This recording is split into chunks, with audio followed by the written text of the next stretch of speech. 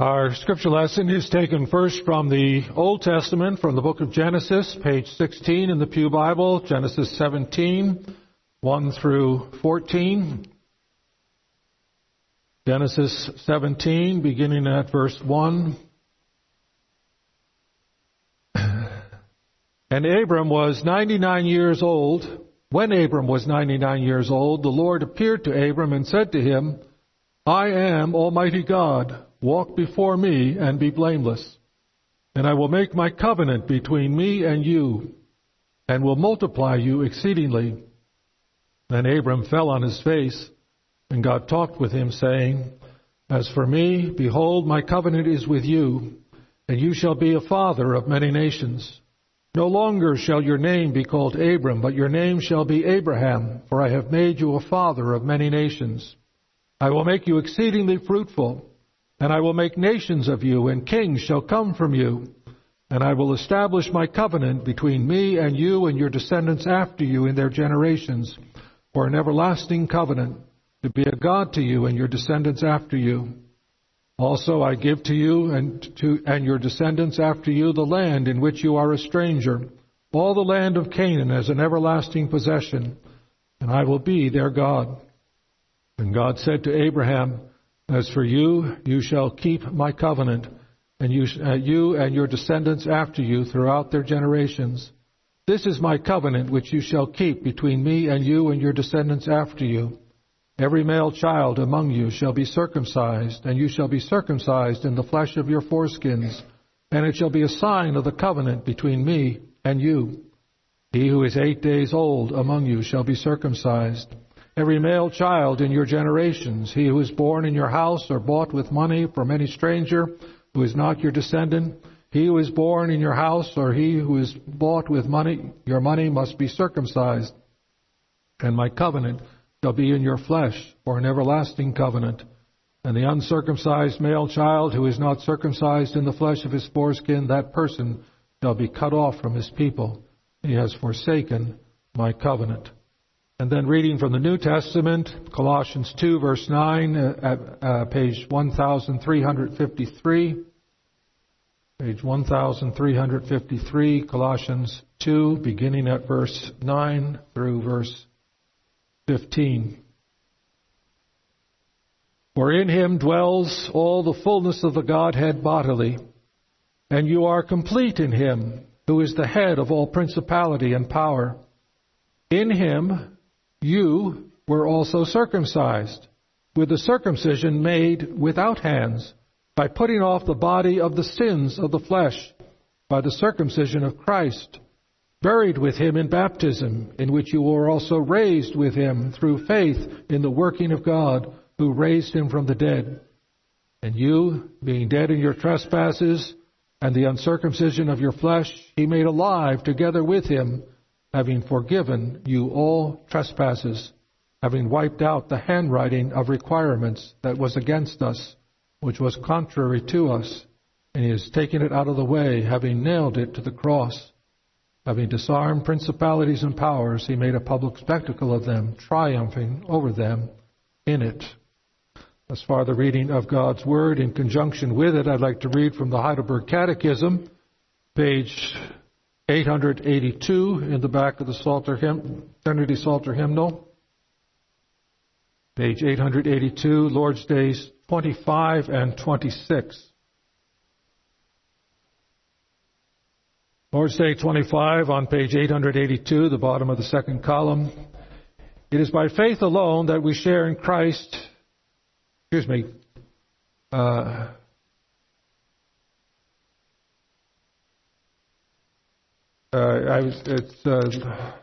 26 and 27, not 25 and 26. 26 and 27, that's my error in the bulletin.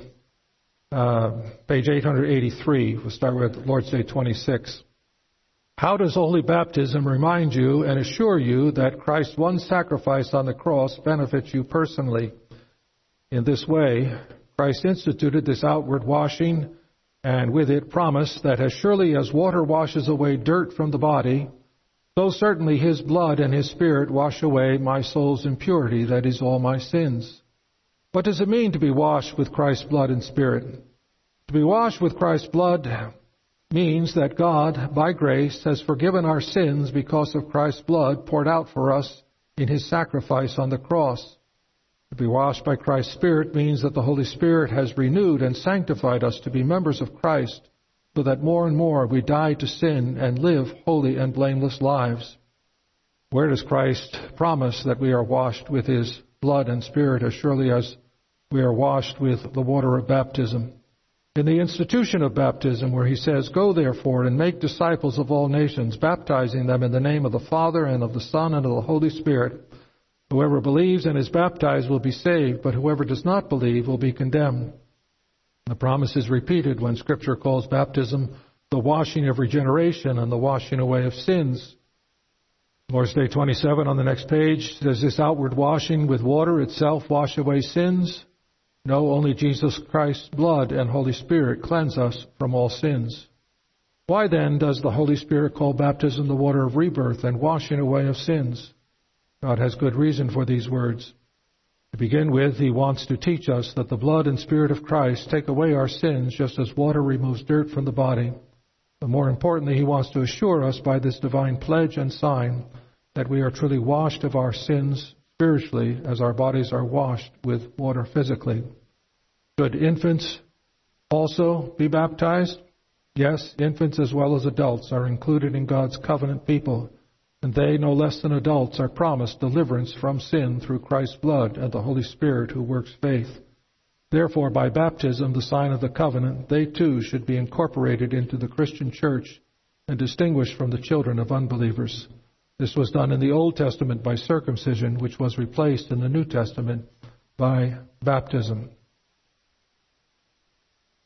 Beloved of the Lord, the last time we looked at the Catechism, we were reminded that the Lord creates and strengthens faith in us by the Holy Spirit through the gospel and confirms that faith through the sacraments, and that there are two sacraments, baptism and the Lord's Supper. And tonight we begin to look at those two sacraments, looking tonight at the first one, the sacrament of baptism. And the first thing that I want to emphasize is that sacraments, both of them, are holy signs and seals. They are holy signs and seals. Now let's break that down. They are signs, they are seals, and they are holy signs and seals. The sacraments are signs. Now, signs are symbols that represent something else. They point beyond themselves to something which they represent. For example, the stars and stripes on the American flag are symbols. They're signs. The 13 stripes represent the 13 colonies, and the 50 stars represent the 50 states. They stand for something. You see them and you think of what they represent, or you're supposed to think of what they represent. They represent the original colonies and the states, and I believe the colors are also representative, but it escapes me what the colors are representative of now. That could be your homework. You can look that up. We have all sorts of symbols. Red light, green light, yellow light. Put those three together and hang them over an intersection, and red light becomes a symbol. It represents you stopping your car. You see the red light and it sends a message to you. It says, stop. You can't go through the intersection until the light turns green. If it's a yellow light, then you're supposed to exercise caution because it's about to turn red. So judge carefully whether you can get through the intersection before it turns red. Better to be on the safe side and slow down and stop. So those colors become symbols when they are put together and hung on a sign over an intersection. The cross is a symbol. If you put a cross on the outside of a big building, it tells you that building is a Christian church. If you wear a little metal cross on a chain around your neck, it's a symbol. It's a sign. It's a sign of your personal faith in Christ. It says, I'm a Christian. At least that's what I think most people mean by wearing a cross Some might wear it as a good luck charm, which they ought not to do. But there are all kinds of symbols. Sometimes I check in at a motel and I'm given a sheet of paper and it says initial here, here, and here, and sign at the bottom. Well, those initials they're a symbol of my full signature. They point beyond themselves to something different, something fuller, something bigger. Well, the sacraments also are signs. They're symbols. They point beyond themselves. They have a message, like the red light over the intersection has a message. And the message of the sacraments, both sacraments, baptism and the Lord's Supper, is the message of the gospel. They point especially to the sacrifice of the Lord Jesus Christ, by which our sins are forgiven. They preach a message of forgiveness. The water of baptism reminds us of the blood of Christ that washes away our sins. It reminds us of the work of the Spirit in renewing our lives after the image of Jesus Christ in true righteousness, knowledge, and holiness. So these signs are given to us to represent the gospel to us. There are some branches of the Christian church that believe that that's all that the sacraments are. They're just a symbol designed to make you remember what Jesus did. Look at it, think about it, remember what He did, be thankful for what He did, be motivated by remembering what He did for you. It's a sign to help you remember what Christ did for you so that you are more motivated now to live for Him. And that's all it is, according to some. But that's not what we confess. We confess it's not just a symbol, it's not just a sign, it's also a seal. Now, a seal is something that's given for assurance. In ancient times, the king would write an edict to his subjects, and then he would seal it with his signet ring. They'd melt a pool of wax on the document, and he would stick his ring into the wet wax. It would solidify. And people would look then later at the document, they see the king's seal on it, and they know this came from the king. It has his seal on it. We also have seals that assure us of product safety. I don't know if you're old enough to remember the 1981 Tylenol Chicago murders, but it was a big event in 1981 when someone went into a store and bought some Tylenol capsules and took them home and emptied out the acetaminosin and put in potassium cyanide, and then put them back in the jar and put it back in the store, snuck it back into the store, put it on the shelf, and did it many times, and 7 different people died as a result of somebody tampering with those Tylenol capsules. It's called the Chicago Tylenol murders, and to this day, no one has ever been charged with the crime. Never found out who did it, and it also spawned some copycat crimes in other places that also killed more people. Well, we now all live with the results of that. I hope that's not an omen of the fact that once some bad thing happens, you have to live with the results forever. But we now have tamper-proof packaging. When you open up a bottle of Tylenol now, there's this foil seal that you have to stab hard with a knife to break the seal. And that seal assures you, it's for your assurance that nobody has tampered with that product since it left the factory. Milk jugs have these twist-off caps that once you twist them, you break a seal, and that again is a proof that nobody has tampered with the milk jug. All packaging has of consumable items has some kind of proof on it, some kind of assurance to assure you that nobody has tampered with that product and is trying to poison you. So these seals give you assurance. And that's what the sacraments do. They not only point us to Christ, they not only preach a message to us, the message that they symbolize, but they also assure the believer that what the gospel promises is actually possessed by the believer. The outward signs point to an inward spiritual grace, and the sacrament is given to assure you, the believer, that you possess that grace, that you possess the forgiveness of sins, that the blood of Christ has washed away your sins, that the Spirit has given you a new nature and is renewing you and building you up. The uniting of the outward sign with the inward spiritual grace is not automatic. Not everyone who receives the outward also possesses the inward. But the inward grace is graciously given to all those who receive the outward sign in faith. To appreciate them as tokens of assurance, they must always be viewed as coming from God, being administered by God through His servants. And that's why they're also called holy signs and seals, because they come from God. And God has set apart 3 symbols for use in Christian worship: water and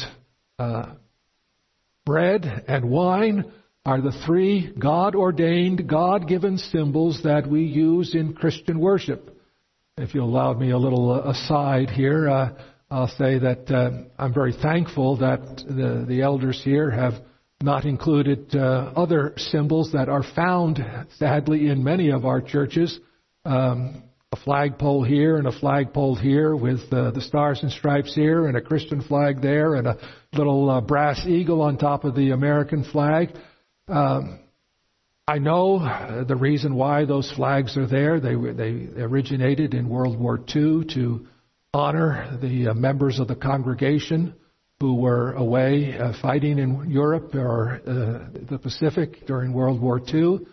And I'm all in favor of honoring and esteeming our soldiers, especially those who gave their lives to defend our freedoms. But the way to honor them, the way to esteem them, is not to introduce new symbols into corporate worship and set these symbols in the front of the worship center so that our attention is fixed on them. God has given us symbols for worship: water, bread, and wine, and those are the symbols that we ought to use. They are the holy ones, the ones that He has provided, and they're given to us. Baptism is something that God does to us. It's not something that we say to God, but it's something that God says to us. He gives us a message and says, your sins have been washed away by the blood of Christ. The Spirit of Christ is working in you to assure you that you are becoming a new creature in Christ. Now, regarding baptism, we say that baptism is the sacrament of initiation into the covenant. When God entered into covenant with Abraham, He gave him a sign of that covenantal relationship. You know that marriage between man and a woman is a covenantal relationship. It is a mutually administered covenantal relationship, which means that the parties enter into it each voluntarily. God's covenant is a sovereignly administered covenant where He's in charge and He dictates the terms both for Himself and for us, and calls us irresistibly by His love into that relationship and makes us His people and then gives us His covenant. Well, when a husband and wife enter into their mutually administered covenantal relationship, they often exchange rings. And the rings are a symbol of their love, a symbol of the vows that they have taken toward each other. They have this symbol that represents the relationship. And that's what God has done as well. He entered into a relationship with Abraham, a covenantal relationship, and over the course of time, near the beginning of that relationship, He gives him this this sign, the sign of circumcision, which is called both the covenant and the sign of the covenant. It encapsulates the message of the covenant and can be called the covenant, but it is also especially a sign of the covenant. At the heart of the covenant was the truth that Abraham was righteous. He believed God, and it was counted to him as righteousness. And we read in the New Testament, in Romans chapter 4, verse 11, he received the sign of circumcision as a seal of the righteousness that he had by faith. Now notice the word sign and seal. He received the sign of circumcision as a seal. He was given this symbol that had a message, and it was given to him to assure him that he was indeed righteous by faith. And what we see God doing is requiring that one piece of flesh be removed to symbolize the removal of his whole sinful nature by the one who was yet to be born. At the very beginning of history, God taught Adam and Eve to put their hope in the seed of the woman, in one not yet born. And the sign of circumcision does the same thing. It points to someone who hasn't been born yet, someone who hasn't been born who will remove our whole sinful nature. One piece of flesh represents the whole sinful nature, and that one piece of flesh is removed to represent that the one who will be born will remove our sinful nature and make us right with God. Of course, it was a forward-looking sign, looking forward to the birth, to the seed of Abraham who was to come. But once the seed of Abraham is born, and we know that that one seed of Abraham is Jesus Christ, Paul makes a point of saying that the promise was seed, not seeds, plural, but singular, pointing to one person, and that one person is Jesus Christ. After he's born, a sign that looks forward to his birth is no longer appropriate. He has been born. And so God gives a new sign, the sign of baptism, that looks back. The old sign looked forward to his birth. The new sign looks back on his finished work. Water reminds us of the need to be cleansed, our guilt being washed away. And it reminds us of the cleaning up of our nature, the renewal of our nature. And it reminds us of the blood of Christ that was shed to accomplish these things. The Bible says that we are baptized into the name of the Father and of the Son and of the Holy Spirit. The word into means a relationship is established. And that relationship is this, that God the Father makes a covenant of grace with us to watch over us and protect us from all harm or turn it to our profit. The one baptized into the name of the Son is promised that the Son unites us to himself in his death and resurrection, freeing us from bondage to sin and washing us clean by all his shed blood. And the one baptized into the Spirit is promised that the Spirit will make real in our lives the work of Christ. A baptism is a sign that this relationship has been established or initiated.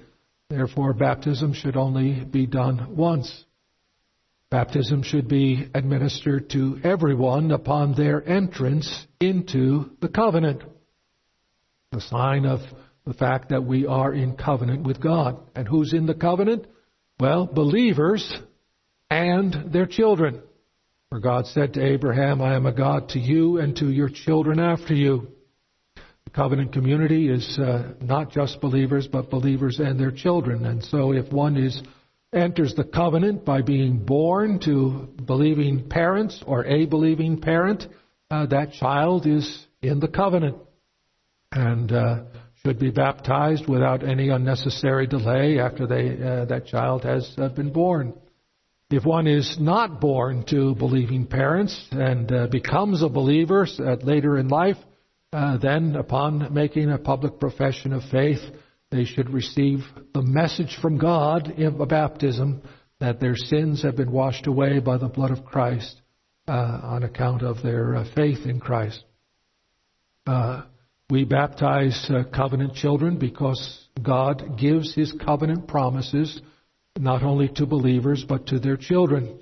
God said in Genesis 17, verse 7, I will be a God to you and your descendants after you. And Peter said the same thing in the New Testament. The promise is to you and to your children. Jesus says regarding the kingdom that to little children belong the kingdom of God. And Paul, writing to the Corinthians in 1 Corinthians 7, verse 14, says that even if only one parent is a believer, the children are holy. And holy means set apart and belonging to God. And for that reason ought to be baptized. Because God makes His covenant with parents and with their children, God told Abraham to give the sign of the covenant to his sons when they were 8 days old. Now remember, Paul tells us in Romans 4, it's a sign of circumcision and a seal of the righteousness which he had by faith. A sign of the covenant and a seal of the righteousness which he had by faith. And though it is assuring Abraham that he is righteous by faith, obviously when it's given to children who are incapable of believing, it's not a seal that they have saving faith, even though they've never heard of Jesus, but it does mean that they are in the covenant, they are precious to God. We confess in the Canons of Dort that if our children die in infancy, we ought not to doubt their election and salvation, because God has included them in the covenant from the time of their conception, and then when they're born, they receive the sign of a relationship that has existed from the moment they came to life. But when those children come of age, they must recognize that they are under obligation to believe, under an obligation to put their faith in the Lord Jesus Christ. God has already put His mark on you who have been baptized, and that puts you under obligation to respond in faith to God, so that you also might be assured that your sins are forgiven. We ought not to think that our children are automatically saved by the covenant. The covenant never saves anyone apart from faith, and apart from faith, the covenant brings curse, not blessing.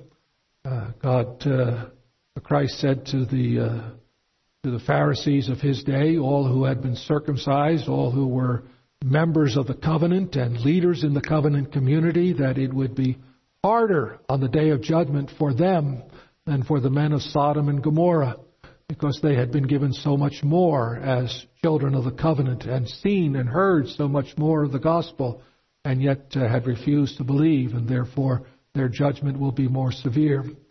So God calls us to Himself, calls us into a covenantal relationship, and gives us a sign that we are in that relationship, and tells us that we should trust in Him because of it. We should put our faith in Him.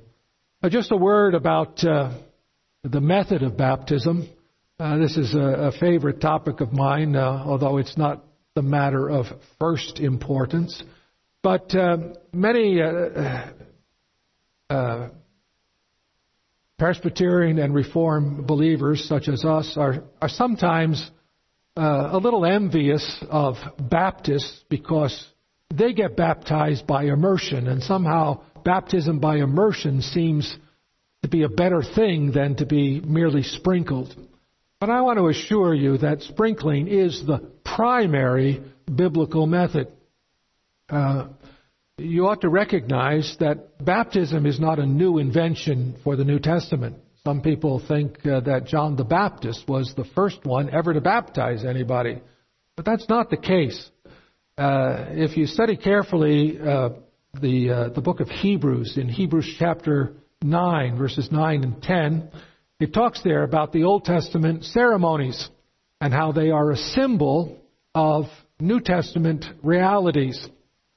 And it says there in Hebrews 9, verse 10, that let me find it in my notes here. They deal only with food and drink and various washings. He's describing the ceremonies of the Old Testament, and he says they're matters of food and drink and various washings. Now, if you knew Greek and could look up Hebrews 9 verse 10 in Greek, you would see that that's various baptismos. Various baptismos is the Greek word there. And baptismos is the Greek word from which we get the word baptism. And so the author of Hebrews is telling us that there were all kinds of baptisms in the ceremonies of the Old Testament. And he goes on in that same chapter in verses 20 and 21 to describe one of those baptism ceremonies where Moses sprinkled all the articles of furniture in the tabernacle when he dedicated it, and also sprinkled the congregation. And the way he did it was to take a bowl and fill it with water, and then take some blood from one of the sacrifices and put a little bit of the blood into a lot of water that would thin out the blood to make it disintegrate into mist a lot more easily than if he had just used straight blood, which is quite thick. He had this bowl of water mixed with a little blood, and then he took a twig, a hyssop branch. It was a twig that had several branches coming off of it, and he would tie strips of wool on each one of the little branches, and he'd have maybe half a dozen strips of wool tied to this one hyssop branch. He would dip those strips of wool into the water mixed with blood, and then he'd hold it up and just go like this, wave it quickly, holding on to it, not letting go. But as he jerked it forward, drops of spray would spread out over anything that was in front of him. And in that way, he sprinkled the tabernacle, and he sprinkled the people. And if you go back and read more of Leviticus, you'll see that there were other ceremonies where little bits of blood were put on different things or sprinkled on things. Sprinkling was a biblical form of baptism. And when Isaiah prophesied concerning the coming nations, Isaiah 52 verse 15, it says concerning the Messiah, he will sprinkle many nations. Sprinkling was the way that Jews were accustomed to seeing baptism done. And I believe that if John the Baptist had introduced some new form of baptism, his enemies who were suspicious of him and didn't like him, the Jewish leaders, they would have pounced on him right away and say, "Why are you dunking people in the Jordan?" Plus, if he had been able to dunk people in the Jordan, it might have been a dangerous thing to do. The Jordan River is something like the Rio Grande River. I don't know if you've ever seen the Rio Grande River, but I remember walking across the border from El Paso, Texas to Juarez, Mexico when I was a young man.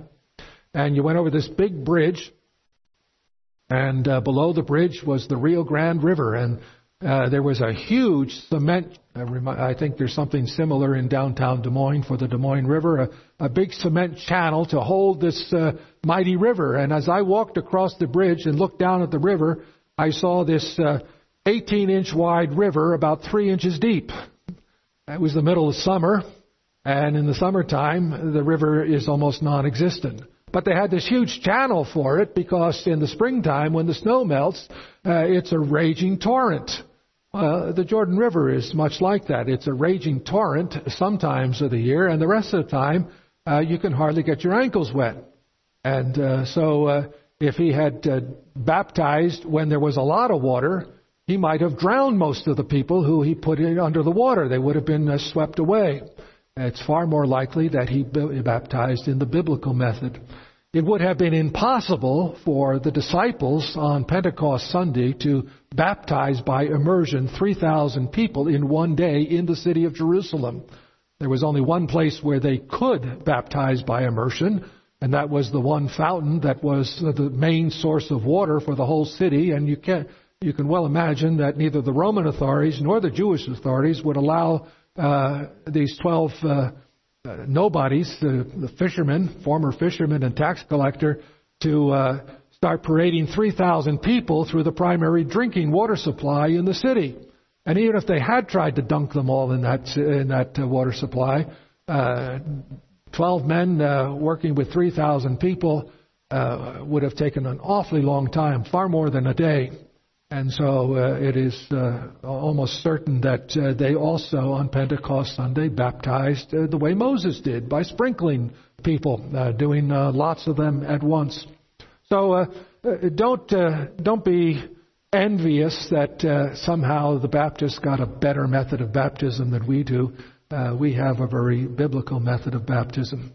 But baptism is a sign. It points us to Jesus. It points us to His shed blood that washes away our sins. It points us to the water of cleansing, the Spirit of Christ renewing us. And it is a message from God to you that through faith you are a new person and belong to Him, and therefore ought to respond to Him in faith, love, and worship. Amen.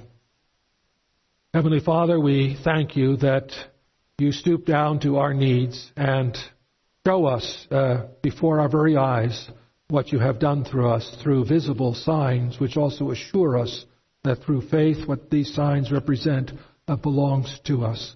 May we receive a baptism as a message from You, and rejoice and be assured that indeed our sins are washed away and our lives made new. Amen.